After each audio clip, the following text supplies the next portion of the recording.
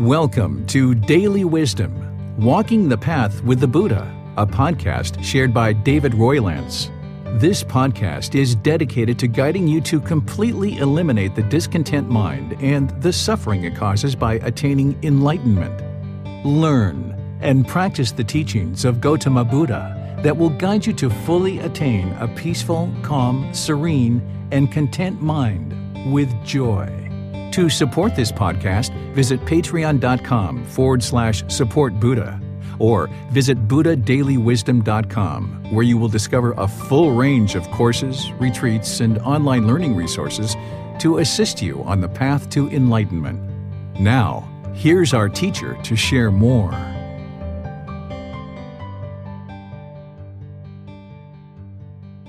Sawadee Kap. Hello and welcome to Daily Wisdom, Walking the Path with the Buddha.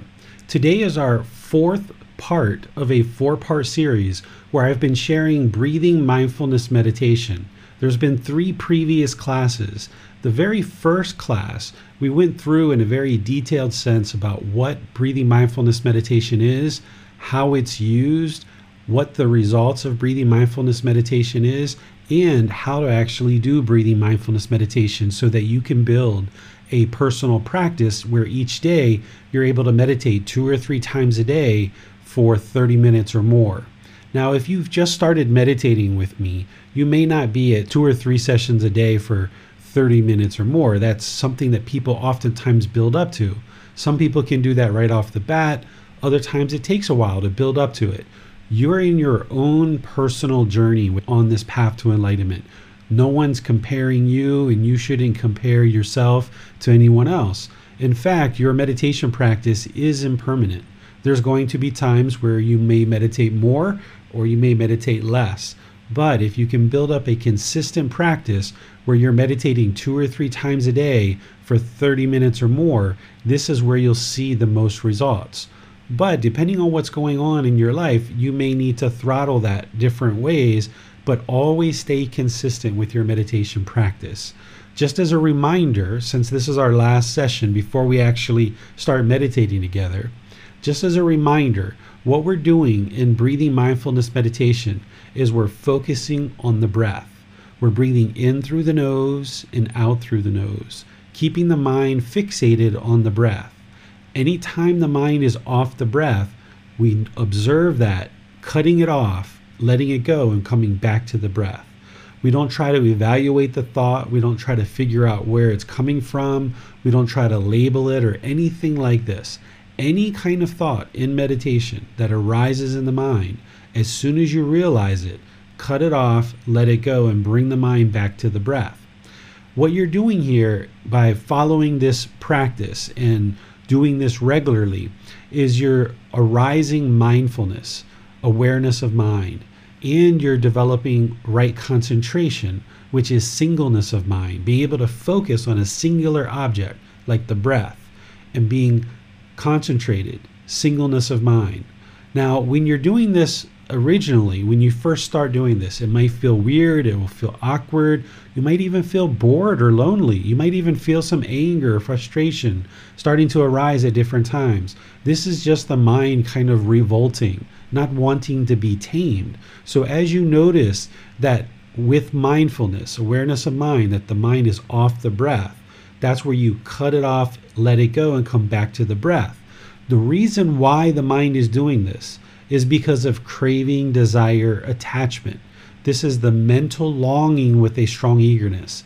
This is the reason why the mind experiences discontentedness. As long as there's craving, desire, attachment in the mind's going to continue to experience discontentedness. But this enlightened mental state that you're moving towards on this path to enlightenment is to eliminate all discontentedness.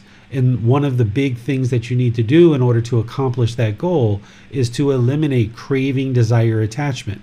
So when you're working in meditation to fixate the mind on the breath and it moves off the breath, that's that mental longing with a strong eagerness.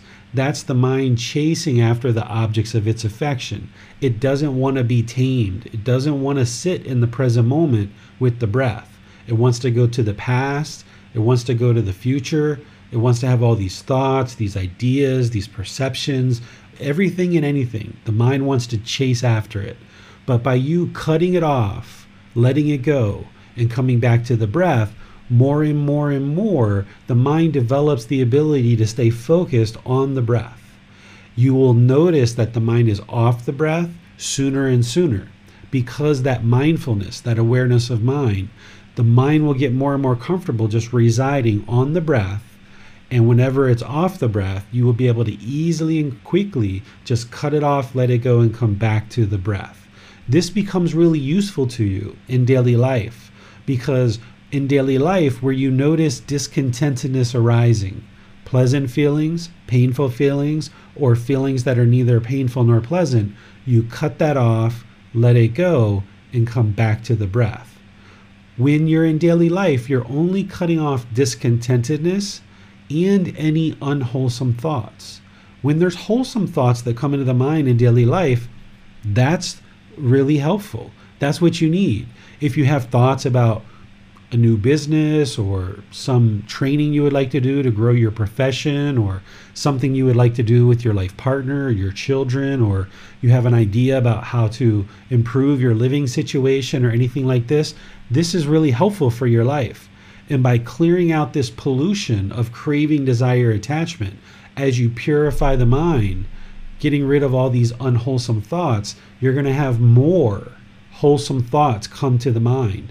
And that's one of the benefits of training the mind on the path to enlightenment, is that you will get these wholesome thoughts that will help you to make wiser and wiser decisions and improve your life. It will help lead to better and better decisions. And improved decision making based on wholesomeness will produce wholesome results. So meditation is really, really important to arise mindfulness, develop that in the mind, being able to be aware of the bodily sensations, the feelings, the condition of the mind, and mental objects, these 4 foundations of mindfulness that we'll talk about in this program later. And you're developing that right concentration, the singleness of mind. And like I mentioned, if it feels boring or you feel other thoughts coming to the mind as you're doing that, that's normal when you first start, because the mind doesn't want to be tamed. It's like a wild animal. And then when you notice the mind's off the breath, just cut it off, let it go, and come back to the breath. And even when your mind is enlightened, you're going to experience thoughts in the mind. You'll never eliminate thoughts in meditation.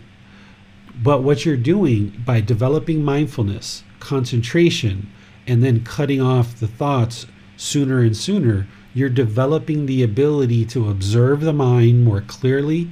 And when you observe certain aspects of the mind, you can cut it off, let it go, easier and easier. So you're building those skills, you're building those abilities. We're not trying to eliminate thoughts from the mind. In meditation, we are observing it, we're cutting it off, letting it go, cutting it off, letting it go, observing, cutting off, letting go. And we're just constantly, it's almost like having a dumbbell in your arm, and you're just constantly doing reps in order to build up the muscle and make it stronger and stronger and stronger.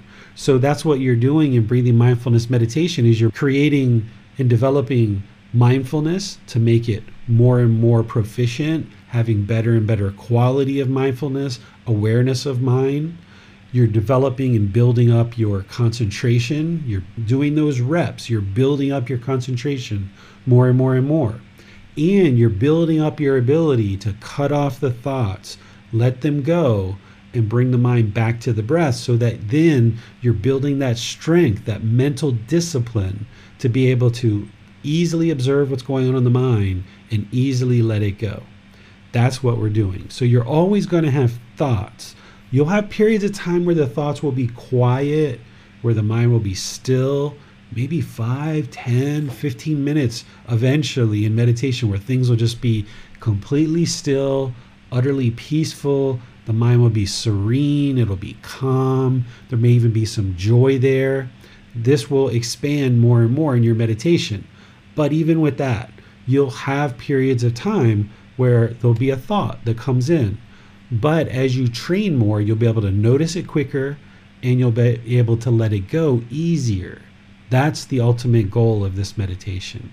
So then you take that skills and those abilities of right mindfulness, right concentration, and of course, right effort. Cutting this off and letting it go is part of right effort.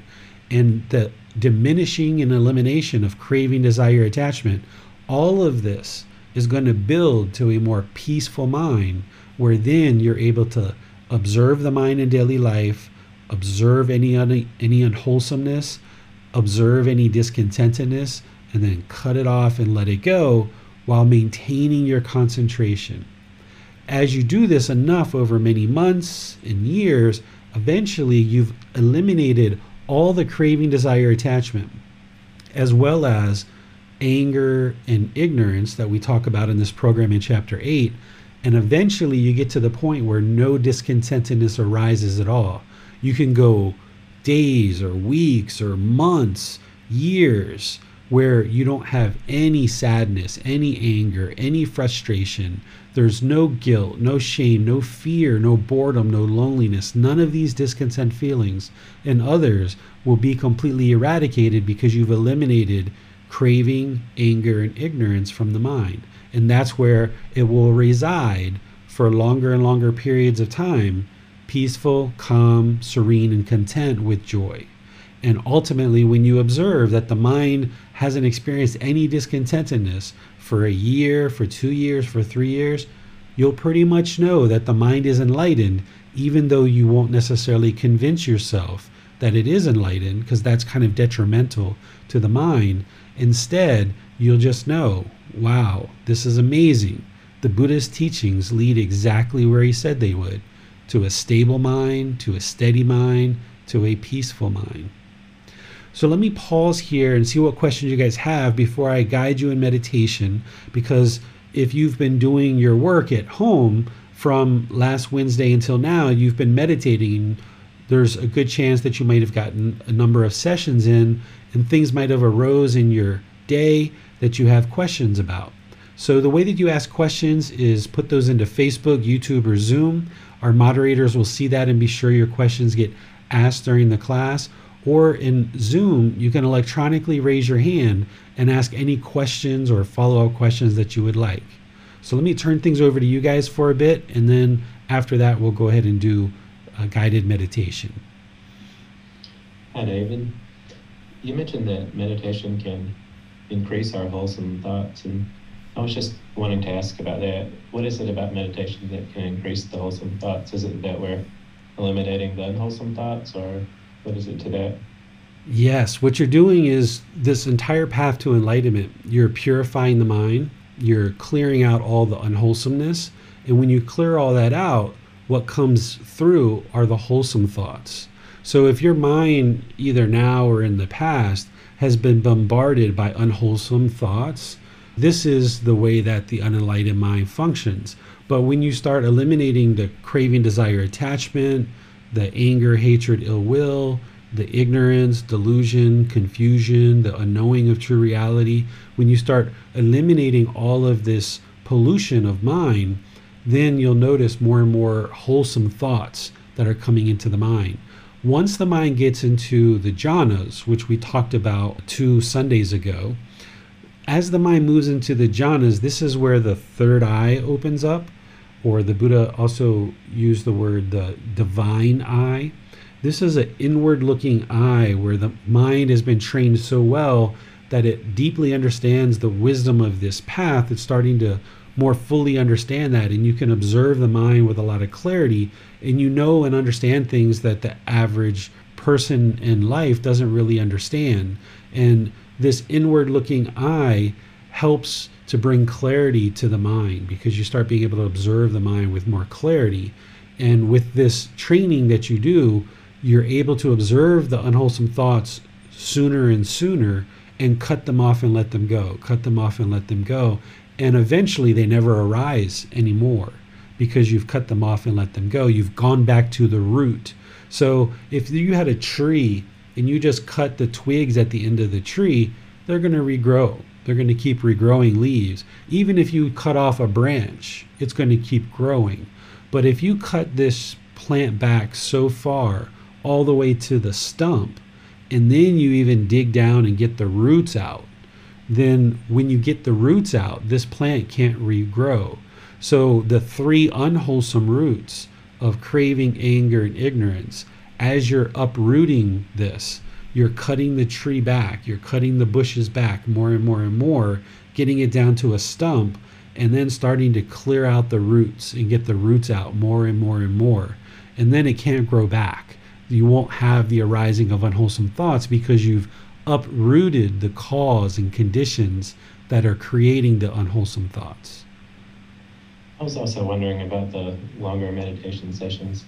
What is it about longer meditation sessions, for instance, 30 minutes or more, that can make them so effective? Yeah, so the brain and the mind are two separate things, but there is a connection between these two.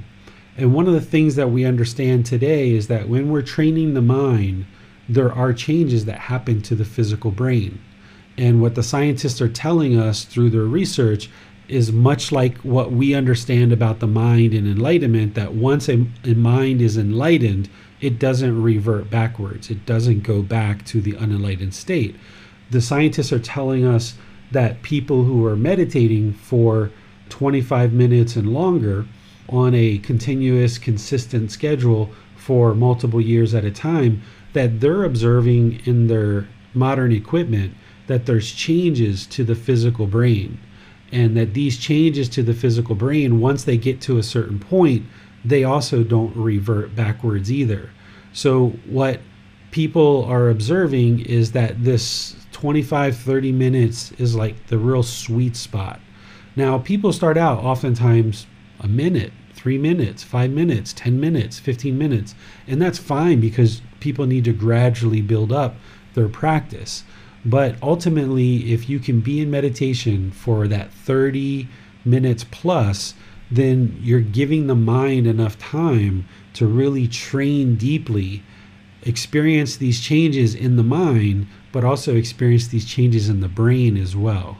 So the longer sessions, it's the same thing like if you were to pick up a dumbbell and you did 3 reps and put it down, the muscle isn't going to really grow with just 3 reps.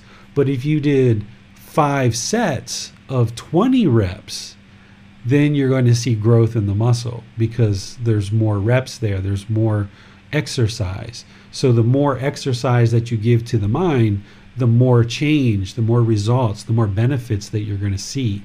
And from what I've observed, what I see the scientists talking about and talking with other practitioners as well, it's that 30-minute mark that is really the sweet spot for what people seem to observe for their own practice, that's the amount of time that it really takes to create real lasting change. But again, people are going to need to build up to that. There's a lot of breathing involved with meditation, so I was wondering if you can differentiate meditation from such as a breathing exercise. Yeah, so I'm familiar with things like pranayama breathing. I haven't really trained in it, but I know of it from being around yoga communities. And I've seen some other kind of breathing exercises and stuff like this. The breath that we're using in meditation, the reason why we're using it is because the breath is the present moment. When you breathe, that's right now, right? That's right now. So what we're trying to do is this mind that's going to the past, going to the future, wandering around with all these thoughts, ideas, perceptions, it wants to be somewhere else. It's not interested in being in the present moment. So we're using the breath in meditation in order to train the mind to be in the present moment right now. It's a really easy thing to connect and fixate the mind on in order to bring the mind into the present moment. The breathing exercises that different traditions and things like pranayama breathing and things like this, they have their own specific goals of what they're trying to accomplish, and I wouldn't even be able to speak on those things since I've never really explored them. But the breath and breathing mindfulness meditation, it's solely for bringing the mind into the present moment. Then, through observing the breath, you can observe, is it short? Is it long? Am I taking these rapid kind of short breaths, or am I doing these really nice gradual long breaths? Once the mind is fixated on the breath and in the present moment, if you can slow your breathing down and not in a controlled fashion, but just kind of a natural breath, breathing in through the nose and out through the nose. Just these natural breaths. Not only are you fixating the mind in the present moment, but you're able to slow the mind down. Because nowadays, a lot of minds are kind of on overdrive. They're overactive. The mind is kind of used to bouncing around from thing to thing to thing to thing to thing to thing and cycling very quickly, very rapidly. So by you fixating the mind on the breath, the present moment, and then using the body to really slow the breathing down, this will help to slow the mind down. And then this is where your real clarity comes in. Because as you're building this mindfulness and this concentration, and you're taking right effort to cut off and let go of craving, desire, attachment, by slowing the mind down, then not only in meditation, but in daily life, with this mind that is able to just very consistently, in a nice, stable, steady way, just be very steady and consistent and gradual, you can observe more of what's going on around you. You can take in what people are sharing with you. You can think through your thoughts and have very well-developed speech. So you're speaking through a mind that's been slowed down and you have clarity of thought, rather than a mind that's like overactive and processing a lot and just blah, blah, blah, blah, blah, just rambling out a bunch of thoughts. This isn't producing the best benefits in your life when that's happening. When the mind is overactive and we're just rattling off a bunch of things, we're not putting the best speech out into the world, and we're not communicating clearly, so therefore we're not getting very good results in our personal and professional relationships. But by purifying the mind, getting rid of all the unwholesomeness, having a wholesome mind that's purified and having it slow down where it's steady and consistent, then you've got clarity of mind, and now you can really focus the mind on practicing things like right speech, sharing speech and communicating in certain ways, taking in what people are saying, responding back rather than reacting, responding back. And this is going to produce better results when the mind is slowed down and it has the ability to process what's coming in, make some wise decisions, and then put something out into the world that's not going to cause any harm. And therefore, if we're not causing harm, we'll just experience wholesome results in our life. But we've got to clean up our practice. We got to clean up the mind through this training to get to the point where we're not causing harm through any of our intentions, speech, actions, livelihood, and so forth. Thank you for that explanation, David. Let's go to Bassem now. And Jim, we have a question from Hussein. He says, I have been practicing meditation for about 4 years till now, and I am unable to calm down the mind completely. So, is there any certain or specific technique to calm down the mind completely? Yes, this meditation that we're doing today is the meditation that is going to help calm the mind down. But it's not just meditation by itself. I imagine that if you've been meditating for 4 years and your mind is not calm yet, that means that you're probably not meditating the way that I'm sharing, and what I share is what the Buddha shared. And also, you're probably not practicing all the other steps of the Eightfold Path. What's really important is to not just have a meditation practice, but to understand that this is a life practice. There's lots of people in the world that are meditating, much like you, Hussein, and they're experiencing whatever results they're experiencing. But it's not until you put your meditation practice together with a life practice that fully encompasses the Eightfold Path that you're going to see all the results. Because if you're not meditating properly with the guidance of a teacher, just having a teacher and receiving guidance is going to be really helpful for you. But also, if you're not currently putting it together with things like right view, right intention, right speech, right action, right livelihood, right effort, right mindfulness, and ultimately right concentration, if you're not developing your entire life practice, you're just meditating and then going out into the world, well, maybe you're meditating for 20, 30 minutes a session, but all those other hours of your day, the 12 or 14 hours of your day, you're not doing the training with your mind. You're not maintaining mindfulness. You're not practicing singleness of mind. You're not cutting off the unwholesome thoughts and bringing the mind back to the breath, and ensuring that you're maintaining your practice throughout your day. So by improving your meditation with guidance from a teacher, and by improving your life practice where all throughout your day you are practicing the teachings, this is going to gradually culminate into more and more benefits for you. Manal has a question. She says, is there any significance to breathing slower during meditation and over time that being a goal? Over time being a goal? Is that what you said, Bassem? Okay. Yes, exactly. So yes, the slowness of the breath is really important, and if I can kind of use my hand here, I'll just kind of breathe because it's hard for you guys to hear my breath. I'll use my hand, I'll open like this when I'm breathing out, and I'll close like this when I'm breathing in. Okay, so you guys can see kind of the pace of the breath. I would say in a complete inhale and exhale takes me about 30 seconds if I'm breathing in meditation and doing proper meditation in my practice. And that's kind of what you would like to build to, where you've got this elongated breath where it's nice and gradual, nice and slow. You even can observe the gaps between the inhale, then there's kind of this gap, and then there's the exhale, and then there's this gap, and then there's the inhale. So let me just use my hand as a way to show you the inhale and exhale in the speed at which I breathe, which isn't very fast at all, because then you can kind of get a general idea just about the pace of the breath that I'm using. And it took a lot of work to slow the breath down to this point, and to be able to slow the mind down to fixate on the breath in this slow pattern. But in doing so, what it does is it completely slows down the mind when you do this over multiple sessions. So I'm going to keep my hand closed, and then I'm going to take a nice inhale, and I'm going to expand my hand as I'm inhaling. And then when I get to the top of that inhale and I start doing the exhale, I'm going to start closing my hand until I get down to a fist. And I'll do that a few cycles so you can see the pace at which I'm breathing. So here we go.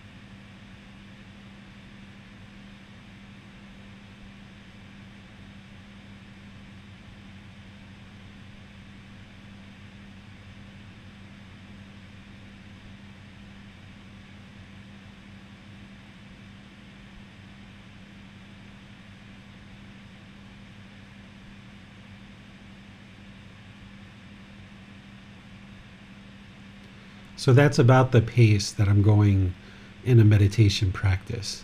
And you might have to train to kind of get to that point. If you notice that the breath is rapid and short, this is usually because the mind is overactive. And calming the mind down, focusing on the breath, slowing the breath down, that will help to slow the mind down. All of this stuff is working together. So you'd like to have a nice gradual, steady breath. And those gaps of air where you're not breathing, you're not inhaling or exhaling, but there's a bit of a gap, that's actually really helpful for the mind to realize that you're not going to die if you don't take a breath for 5 seconds or 10 seconds or so. The mind is just fine. So those little gaps can be really helpful to still the mind as well. Well, the second part of Manal's question, she says, Does that change the mind-brain connection deeper?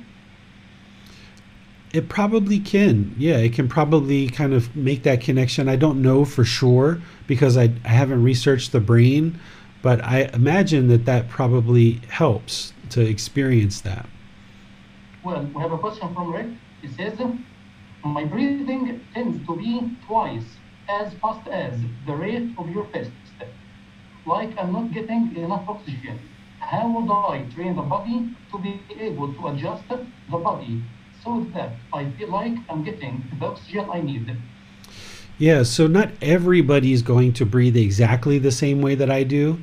And it makes sense that you're not able to do that right now, for sure, because it took me, many years to build up to the point where I can breathe that way. And that was comfortable for the body and the mind. But that's something that you can work towards. So just slowing the breath down, slowing the mind down, realizing that you don't need to kind of gasp for air or you don't need that real quick breath. You might even decide to just work on the breath by itself without meditating, just kind of sit in a chair somewhere and just kind of focus on the breath with the eyes open, or lay it down on a bed where you can get kind of full capacity of lung. Sometimes when you're sitting in the cross-leg position or even in a chair, the lungs can be compressed a little bit.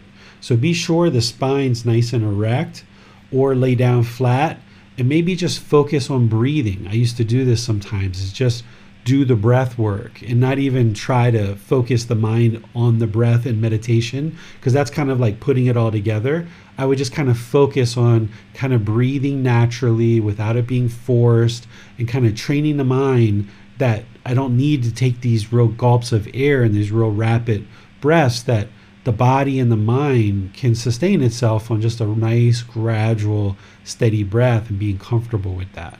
So it's going to take time to kind of gradually work towards that. But those are some suggestions. Doing some dedicated breathing sessions, do it maybe lying, where you're lying down and you can get full capacity of the lungs. Or if you're going to do it seated, make sure the spine's nice and erect.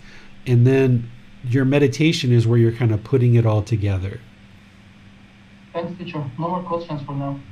Okay, so let's go ahead and do a breathing mindfulness meditation session together, and we'll open things up at the end of class when we're done with our meditation to any questions you guys have from that point too, because next week we're going to move into loving kindness meditation, which is going to build on what we've already been doing here. So it's good that you're developing your practice with breathing mindfulness meditation, because the way that we do loving kindness is just going to build on that. So you'd like to get all your questions asked during this class so that you can just kind of build from this point forward. And we're also going to be not only doing loving kindness meditation in 4 sessions like we did this class, but then after that we'll do chanting for 4 sessions, build up your chanting practice. And then after that, we're going to rotate. We're going to do breathing mindfulness one Wednesday, loving kindness the next Wednesday. Breathing mindfulness, loving kindness. So this isn't like your last chance to ever ask any questions about breathing mindfulness meditation, but you would like to kind of really be sure that you get a real healthy dose of how to do breathing mindfulness meditation, because everything's going to build as we go through the program. So let me go ahead and invite you to take a position for meditation, whether you're seated on the floor or you're seated in a chair. Go ahead and make your lower body and your upper body comfortable. Not luxurious, but comfortable. The upper body should be nice and erect. This is going to keep the mind attentive and alert. Your hands and arms should be placed in your lap. The Buddha put right hand over left with his thumbs together. Or you can just put your palms on your thighs or your knees or the armrest of a chair, up to you. But essentially, when you go into meditation, the lower body should be comfortable, not luxurious and not painful, but just comfortable. And it's almost like the lower body and the hands and arms don't even exist. They're just completely relaxed without any muscles engaged whatsoever. That will really help to calm the mind. Then with an erect spine, not real rigid and not slouched, but erect spine, close the eyes and start focusing on breathing in through the nose and out through the nose. Breathing in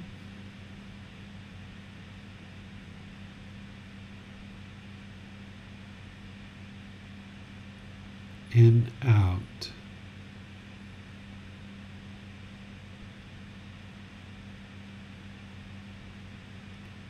Breathing in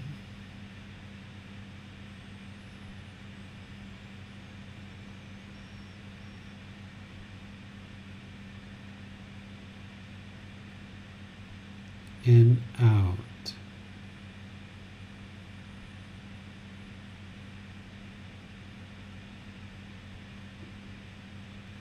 Start fixating the mind on the breath, the sound of the breath, or sensation of air moving into the nose. The breath is the present moment.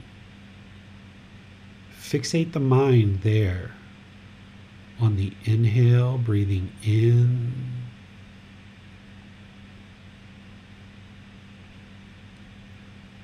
and the exhale, breathing out.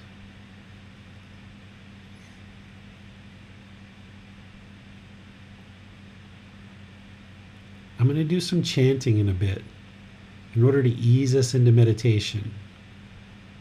But I'm not going to do any guidance after the chant. So I'm just going to give you your guidance here. As the mind's focused on the breath, anytime you notice that it's off the breath, cut it off, let it go. Come back to the breath, the present moment. Breathing in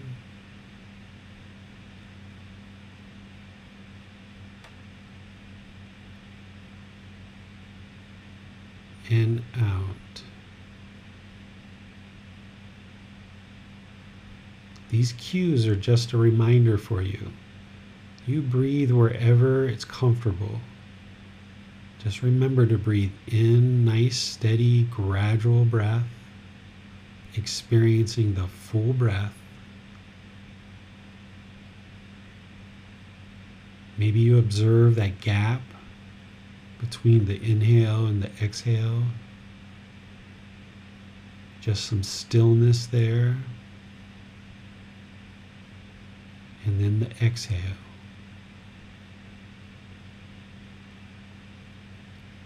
Nice and gradual. Breathing in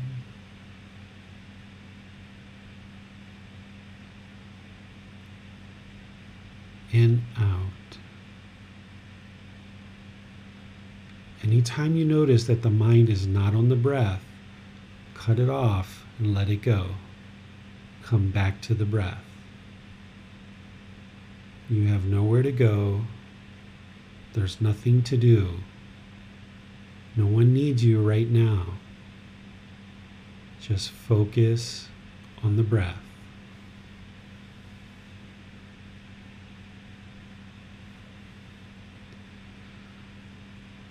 Arahang Samma Sambuddho Bhagava Bhutang Bhagavanang Abhivateyami Savakato Bhagavata Dhammo Dhammang Namasami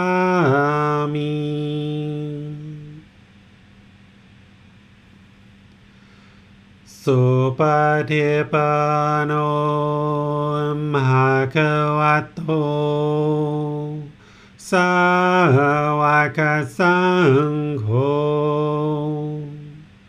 Sanghang Namami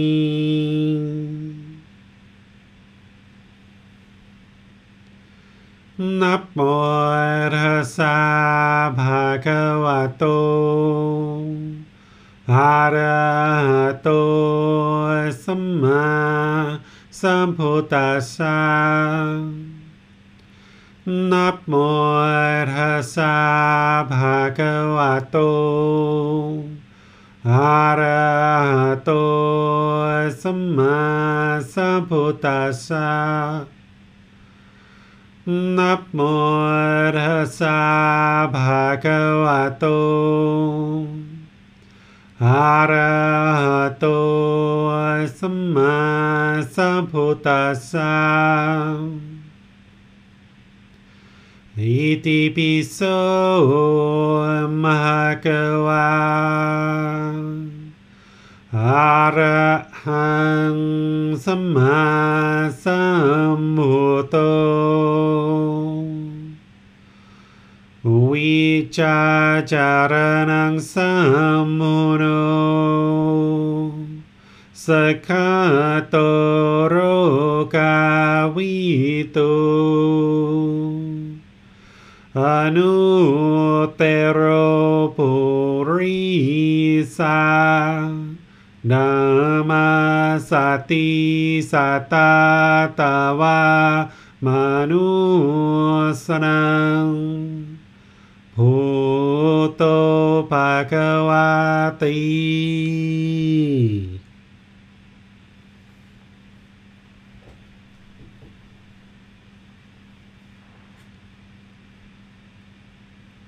Just breathe in through the nose and out through the nose.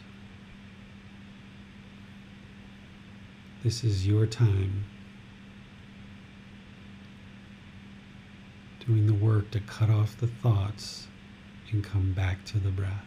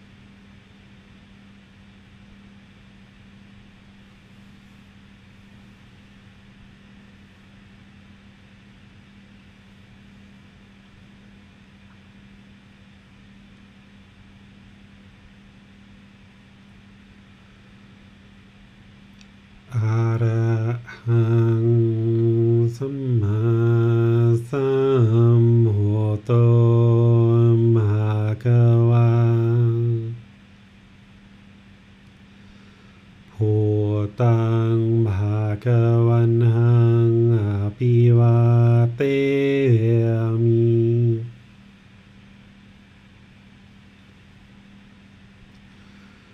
สวากขาโตภะคะวะตาธัมโมธัมมังนามัสสามิ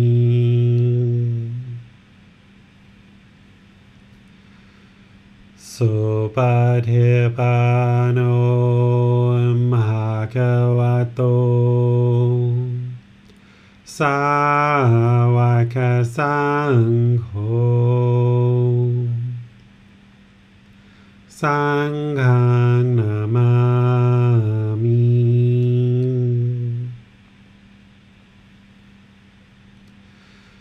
นะโมตัสสะภะคะวะโต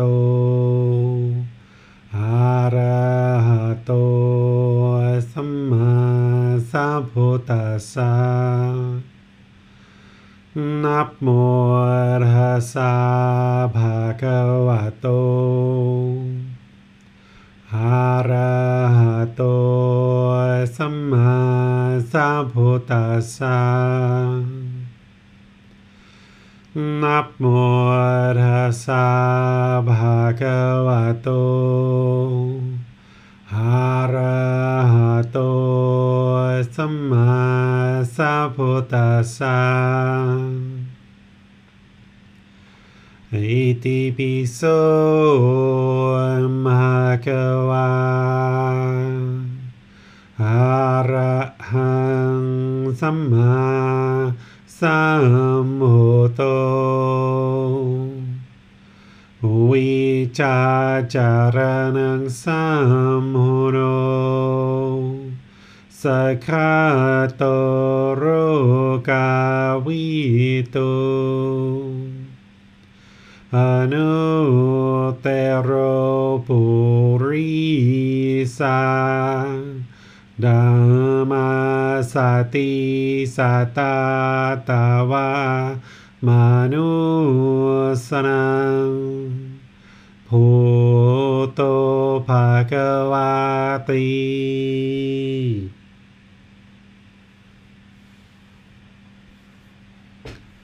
All right, if you guys would like to slowly make your way out of meditation. All right. So what you would like to do is get to the point in your meditation where things ultimately become just so utterly peaceful, utterly calm, that you can't imagine being anywhere else but right there meditating.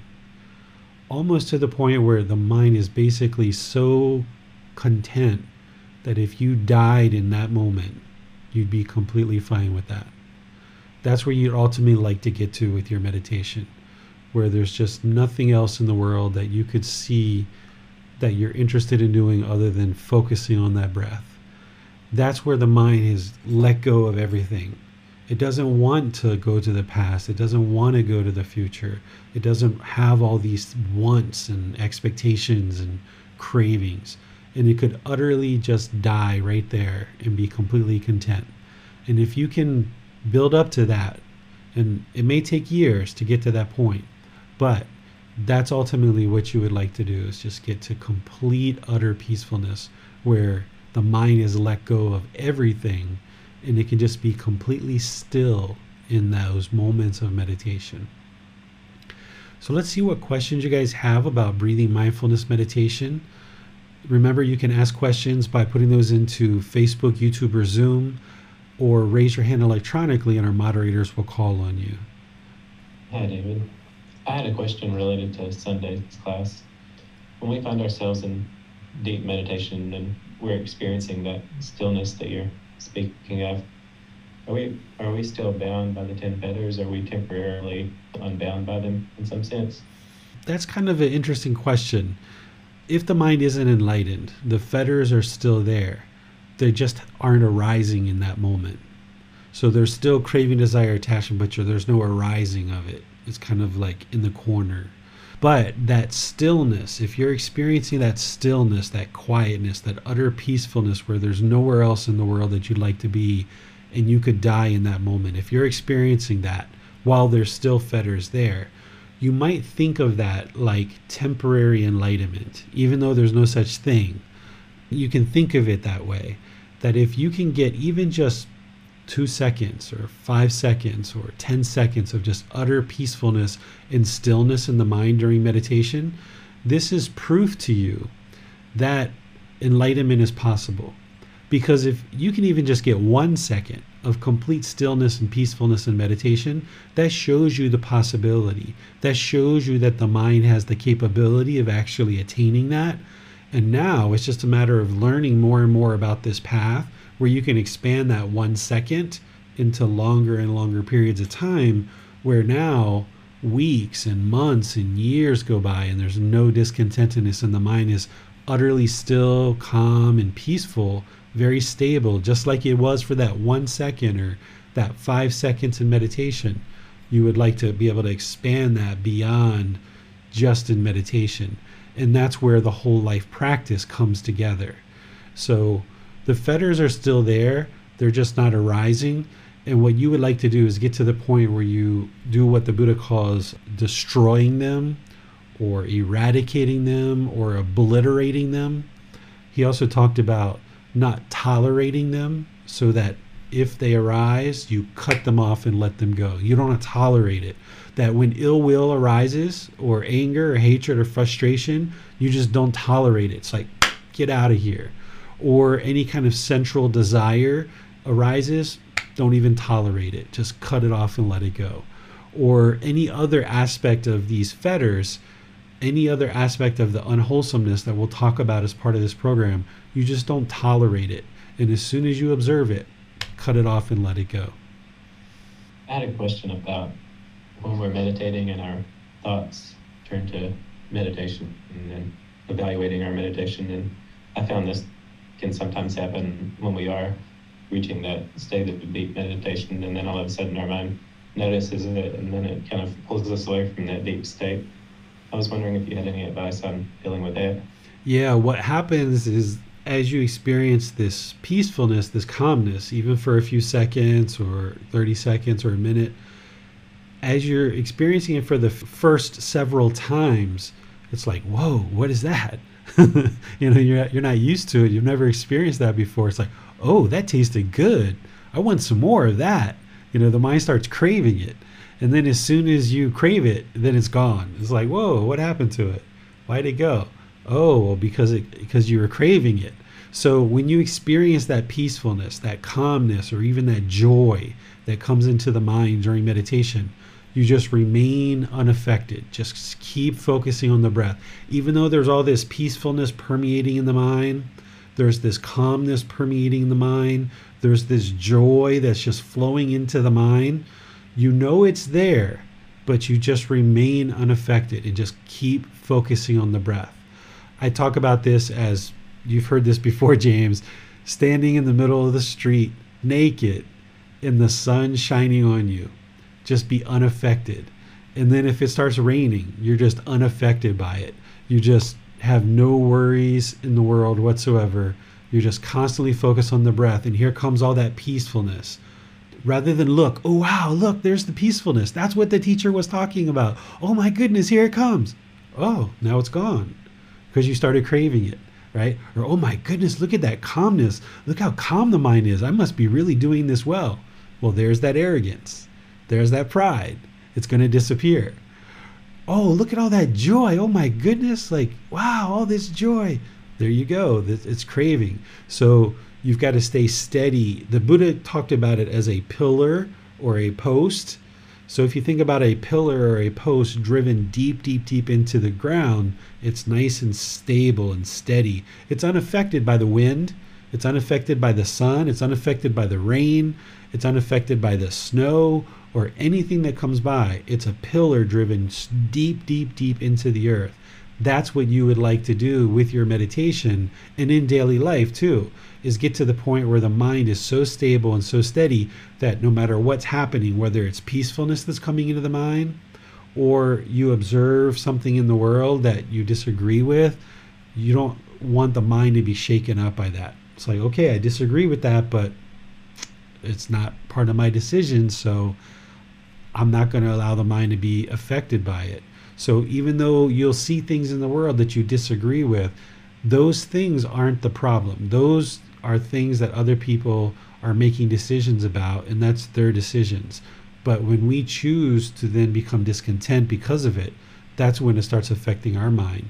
So even when you observe things that are unwholesome or things that you disagree with, remain unaffected. Or you see this peacefulness come into the mind during meditation or outside of meditation, just remain unaffected. And that will ensure that it permeates more and more in the mind, and it will linger for longer. And you'll get these longer and longer periods until you get what the Buddha called residing in peacefulness. You would like the mind to reside there permanently. If you were a guest and you went to somebody's house and you were like, oh my goodness, you got Doritos? Give me some of those Doritos. Oh my goodness, the soap in your bathroom smells so good. Give me some of that. Give me some of that. Or, oh my goodness, your food, your lasagna is so good. Give me that. Give me that. Give me that. If you had that, your friend would be like, man, like, what are you doing? Like, get out of my house. Like, you can't reside here. You're too craving too much, right? People would probably kick you out of their house. This is the same thing. If you go into this peaceful dwelling, into this calm dwelling, or this content, this serene, this joyful dwelling, and you start craving, it'll kick you back out because you're craving. It's like, oh my God, there's that peacefulness. Oh, I want it. I want it. I want it. No, get out of here. You can't have it. You're craving too much. So when you start tasting some of these qualities of mind, you just would like to remain unaffected, like that post or pillar in the ground, nice and steady. I suppose that's a nice reminder that it's important that not only are we not pulled into the negative things, but also that we don't allow our mind to be pulled into things that we may perceive as positive as well. Yes. And we stay in the middle. If you cling to anything, even the wholesome, positive things, it's going to lead to discontentedness. That craving, desire, attachment, that clinging, even to something like, let's just use meditation, since that's what our class is about. If you crave meditation, if you want meditation so bad, and you cling to it and you hold on to it, there's going to be situations where you can't meditate. Either the physical body is going to not be able to do it in terms of getting into a certain position, or maybe time-wise, maybe you're traveling with family, with other people, you're not going to be able to do it.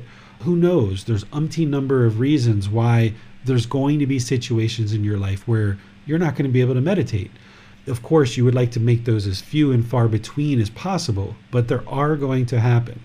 If the mind is craving meditation, it has this mental longing and strong eagerness, as good and wholesome as meditation is, if the mind longs for it, it has this strong eagerness, it's clinging to it.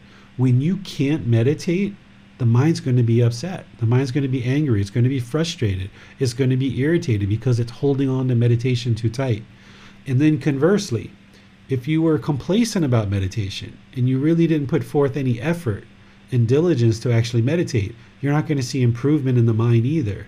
So that's where you find that middle where you're consistently meditating 2 or 3 times a day, but you realize your meditation practice is impermanent. It's going to go up and down. I can give you an example from my life. The last week and a half, I've been taking my son to school. He just started a new school, and they just went back to school for COVID. And my wife's been working a lot outside the house, so she's leaving at like 6:30 in the morning. So it's come to me to start taking him to school, which normally my wife would be taking him to school.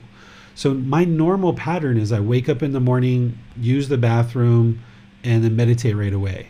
But for the last week and a half, I haven't been able to do that because it's different than my normal flow. That's not the way I normally do things, where I wake up and really early and take him to school. That's not the way that I normally do things. So for the last week and a half, I haven't gotten a meditation session right away when I wake up in the morning for the last few days. There's been a couple where I've been able to still stick with that. But what I've been doing instead is kind of really focusing on the evening meditation and maybe some meditation during the daytime, which I don't typically do.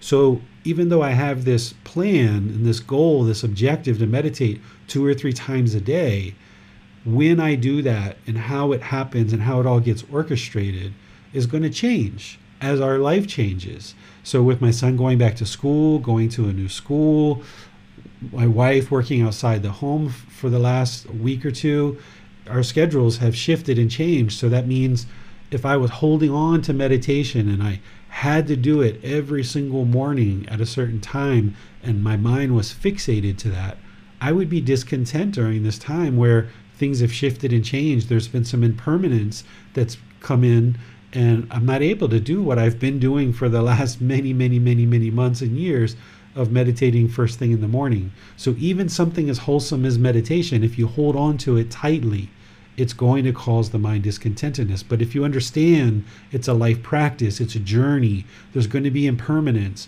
Maybe you kind of go for a month or 2 or 3 where you're meditating at a consistent time and you're noticing a lot of peacefulness come into your meditation. But then as things shift and change, you get a new job, maybe you move, maybe you go on holiday with your family or different things like this, you're not going to be able to stick to that schedule.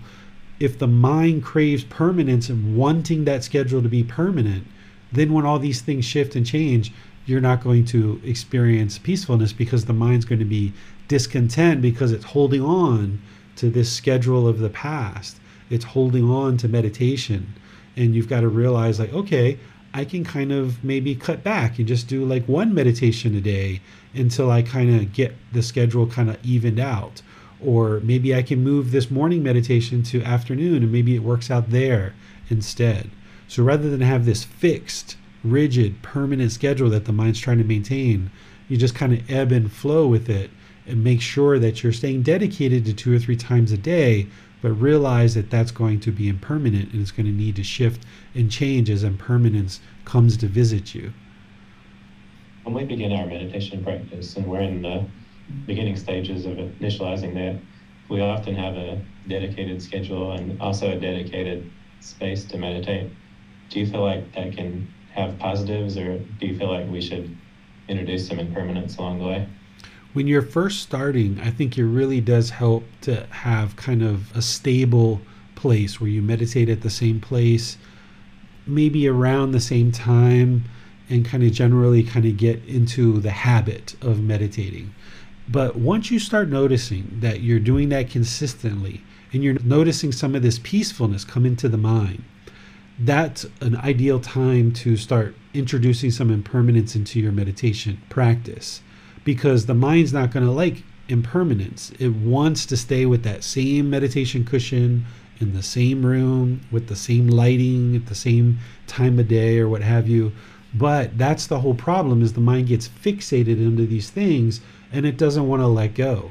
So once you get your habit or your progress built up where you're noticing some consistency in your interest to meditate, you meditating 2 or 3 times a day, you're noticing that your time is getting longer and longer, you're noticing some peacefulness come in, start shifting things around. Rather than meditate in your bedroom, maybe meditate in the living room or the dining room or in your backyard or something like this. Kind of shift the location. Maybe change the cushion. Maybe meditate at a friend's house. Maybe go to a temple, meditate there. Meditate at a park and kind of still have your home base where maybe once a day you're still meditating in that place that you've established as kind of like your main meditation venue. Still maintain that. But on your other sessions, kind of see if you can get out into other environments and kind of introduce some impermanence with the location, with the time of day, with different things like this, so that then you can train the mind to be comfortable to meditate, content and peaceful to meditate anywhere at any time, so that you only need the body, the mind, and the breath. And this way, when you do that, when you do things like what Nick's doing, he's traveling right now in Phuket. Whereas if he was attached to a certain cushion or a certain device or something like this, when you travel around in different places in the world, you wouldn't be able to meditate because your mind is attached to something that's at home. So if you can build up your practice where it's comfortable moving around, you'll experience different lighting, you'll experience different sounds, you'll experience different environments. And this is all really healthy for the mind to see that it can be stable and content in these different environments. Now, if you've got one place that you tend to meditate the most, keep that as your home base. But then when you move out into another environment, do that, but then always kind of come back to your other place. And that's kind of like a place where you tend to meditate more regularly, because what you're going to notice is that when you first break away from your main venue, those meditation sessions aren't going to be feeling as beneficial for you as it did in your original location. So when you go out to these other places, you won't maybe feel the same benefits coming to the mind. So you'd like to get at least one meditation session in that original place so that you're maintaining your practice and that's going forward. But then you're kind of going out and doing some of these other meditations at other places as well.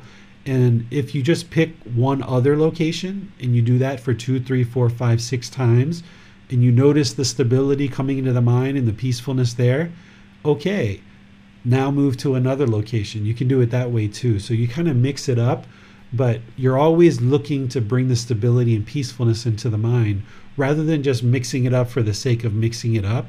You would like to get to the point where maybe you go to the same park and you're meditating at home.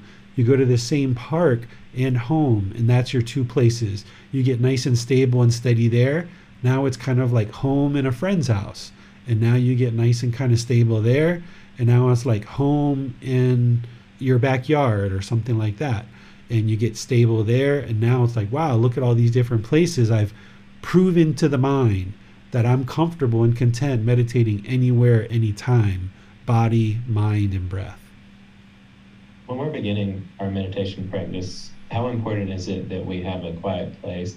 And if we're in a place where it is difficult to find quiet, whether because of roommates or family or because we live near a busy street, would you ever recommend earplugs or anything like that?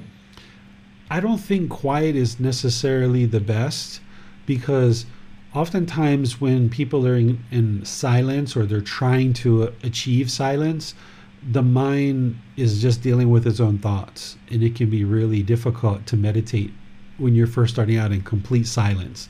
They have places here in Thailand like caves and stuff like that. That's one of the only places you can get some really, really good silence is, down in a cave. And people will go there and they'll meditate for these really long periods of time.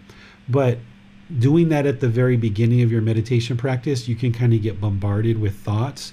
So the problem isn't the sound that you hear during meditation. The problem is that the mind wants silence. If you understand that, then you understand. So the sounds aren't the problem. The problem is that the mind wants silence. So since the mind wants silence, that mental longing with a strong eagerness, it's actually healthy to put it into a situation where there is sound and train it to meditate regardless of whether there's sound or not. So even here in my primary place where I meditate in my room, there's 3 or 4 houses like really close to the corner of the house where my bedroom is, and there's families that live in those other houses, and there's children, and sometimes they scream and yell and cry every once in a while. So I can be in meditation and hear that's going on. And that's actually really helpful, because if the mind's sitting in meditation craving silence and then it hears a kid that's crying, if you can maintain your contentedness and peacefulness despite the noise, then that's really healthy, because you're training the mind to not become discontent when it hears something that is opposite of what it's currently hearing. So the mind gets trained to accept this impermanence. So if you're used to training at home where it's somewhat quiet, then going into environments where there are some different sounds is really helpful. Or if you're at home and you're normally training and there's road noise or there are some noises around, go to places where it's a little bit quieter. So you're always trying to kind of mix up the variables and never give the mind a chance to latch on to anything. If it latches on to certain lighting or certain schedule, a certain cushion, certain sounds, a certain room, as long as it keeps latching on to these different things and holding on, it's going to eventually get discontent when it can't fulfill those things. So when you notice that you've got some stability in a particular location, you'd like to mix up the variables. And your idea, James, with earplugs might be a way, if you're used to meditating in places where there's sound, put some earplugs in, switch up the variables. If you're used to meditating in places where it's quiet, go to places where there's sound, or introduce a little bit of sound. You can kind of pull up a YouTube video or some soundtrack that has like road noise and kind of play that in the background while you're meditating, or like an occasional sound. It's not something you would like to do every single session, but this is kind of things that you can introduce into your meditation just to mix up the variables every once in a while, so that the mind doesn't get comfortable just with the same exact variables. And what you'll notice by introducing this impermanence, while the mind probably won't like it the first couple of sessions, after it gets past that initial impermanence that it doesn't like, it will eventually get to more stability, because you have introduced in some variables and mixed those up. And this will help the mind get more stable. I expect, given where we're at in the program, that there are quite a few listeners who are about 4 weeks into their meditation practice. And given that this is our final class solely focused on breathing mindfulness meditation for a bit, I was wondering if you had any general advice or advice on common issues that they may be facing in the next few weeks, or people face in this point of their meditation, and any just general advice to give them. Yeah, I think one of the biggest challenges for people just getting started is just to take the initiative to actually meditate. No matter where you're at in your practice, even if you're just doing once a day for 5 minutes, just building the initiative, the motivation, the propensity to actually choose to meditate. Because it's like, surf Facebook a little bit longer, or play this video game a little bit longer, or watch TV a little bit longer, or go meditate. If your mind's starting to make the decision to go meditate, and you'd rather do that, and you're able to put down these other things, that's a really good place to be. And you would like to get in the habit more and more, where the mind is willing to let go of these other things, put those down, and go meditate.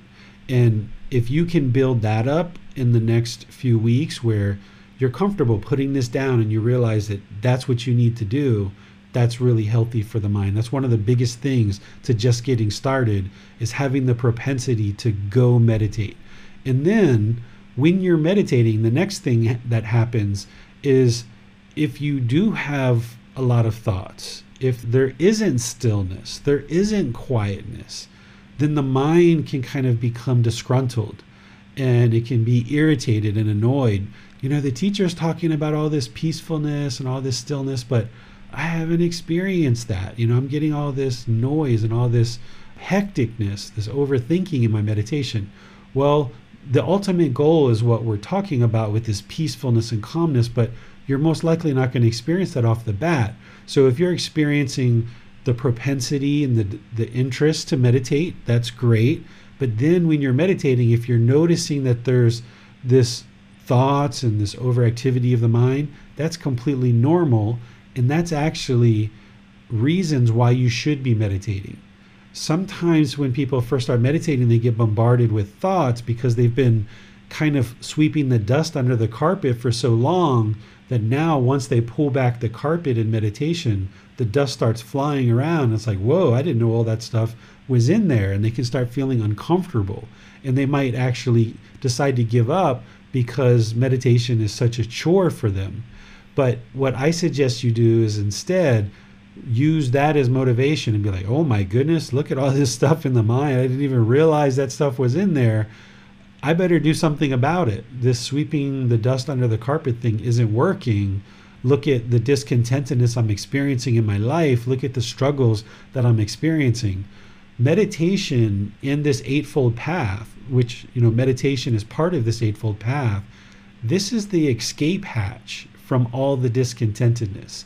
If you've been struggling, if you've had difficulties, if you've had a lot of challenges in your life, a lot of displeasure, a lot of despair, a lot of miseries, this is like the door to escape out of that. This is the escape hatch. Turning around and walking away and walking in the other direction isn't going to fix it. So if you're noticing that while you're in meditation that you are getting bombarded with thoughts or you're not getting the peacefulness, don't allow that to dissuade you. Instead, use that as motivation and encouragement and say, wow, I better do something about this, because it's only going to get worse. If you don't do anything about it, it's only going to get worse. If you work on it, it's going to get better. It just is going to take a gradual time in order for that to happen. But if you give up, there's not going to be any good results. So stick with it. Thank you, David. Let's go to Basim now. We have a question from Anand. She says, is it okay to attribute discontentedness which arises in the mind as your karma once you have grasped it, that it is impermanent? As in, okay, that must be some karma left which the self has to experience. Or will the final teaching rest at this is arising and it will eventually fall? The discontentedness, yes, is an individual's karma. It's cause and effect, or action and result. But it's not this mysterious, magical thing that, has to be experienced. But instead, the reason why it's somebody's karma to experience discontentedness is because they're still craving, desire, attachment in the mind, and they haven't made the right choices to gain the right wisdom to be able to eliminate the craving, desire, attachment. So it's their karma in that they've chosen for one reason or another. Maybe they don't even know that this path exists, but regardless, there's a choice there that the mind is holding on to this craving, desire, attachment. That's the cause of the discontentedness. So from that standpoint, it is their karma, but it's not to the extent that maybe what you're thinking about, Manal, like there's just a certain amount of discontentedness you have to burn off in order to burn through your karma, and then that's kind of like what was meant for you kind of thing. It's more about the cause and effect relationship, that if there's craving, desire, attachment in the mind, there's going to be discontentedness. And by choosing not to train the mind, then that's a choice to keep the craving, desire, attachment in the mind. Therefore, there's going to be discontentedness. So when discontentedness is diminishing, that's also your karma. That by learning and practicing these teachings, gaining wisdom, training the mind through this entire path, limiting and eliminating craving, desire, attachment, when discontentedness is diminishing, that's the wholesome results of the wholesome decisions that you're making to reduce and eliminate craving, desire, attachment. Thanks, teacher. No more question for now. Okay. Well, if you guys don't have any more questions, I'll go ahead and end class for today and just kind of give you guys a heads up about what we're going to be covering in our future classes. This Sunday, we're going to be in chapter 1 of this book, Developing a Life Practice, The Path That Leads to Enlightenment. From there, every Sunday, we're going to be doing a new chapter. And chapter 1 is titled Universal Teachings. It's related to the universal teachings of love, do no harm, and good morals.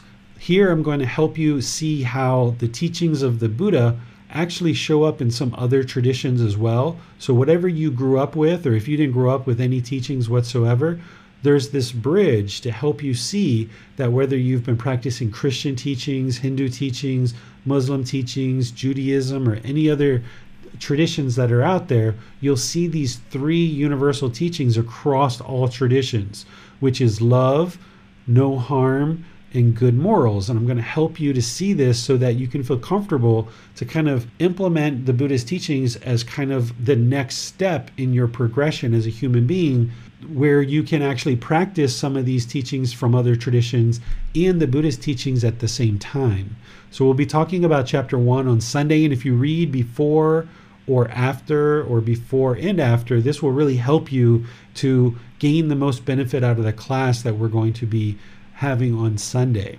And then next Wednesday, we're going to start our 4-part series of loving kindness meditation. I'm going to start that in a similar way that I started this 4-part series, where I'm going to first talk about what the problem is in the unenlightened mind and how we're going to be using loving kindness meditation in order to antidote or transform that.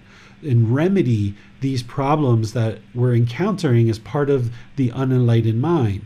And when you understand the problems, then you'll understand the why. Why am I doing this meditation? And then it makes the how a lot more feasible because you understand the why and you understand the problem. So we're going to go through and talk about the problem of the unenlightened mind and what it is that we're using loving kindness for in order to antidote it. And then I'll actually teach it to you in the class and do a guided loving kindness meditation. And it's going to build on this breathing mindfulness meditation.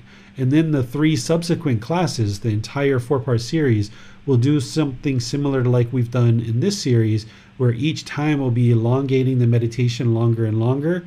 And I'll kind of refresh you along the way of what we taught in that first class so that you'll understand what we're actually learning as we progress in that 4-part series. So thank you all for joining today's class. Maintain your breathing mindfulness meditation practice. This is something you would like to maintain 2 to 3 times a day for 30 minutes or longer. And then we're going to be adding to that loving kindness.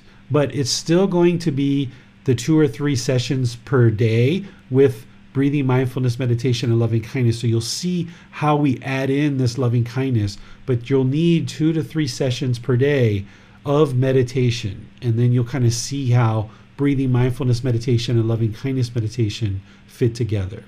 So I'll see you either on Sunday or Wednesday, perhaps even both. Until then, have a lovely rest of your day. We'll see you next time. Sawadee khap. Thank you for listening to this podcast.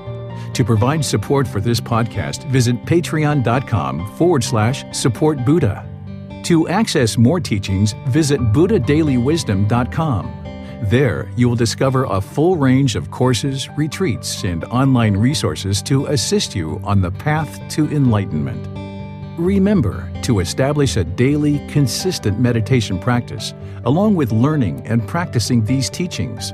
A well-developed meditation practice is the foundation in which to train the mind to attain enlightenment.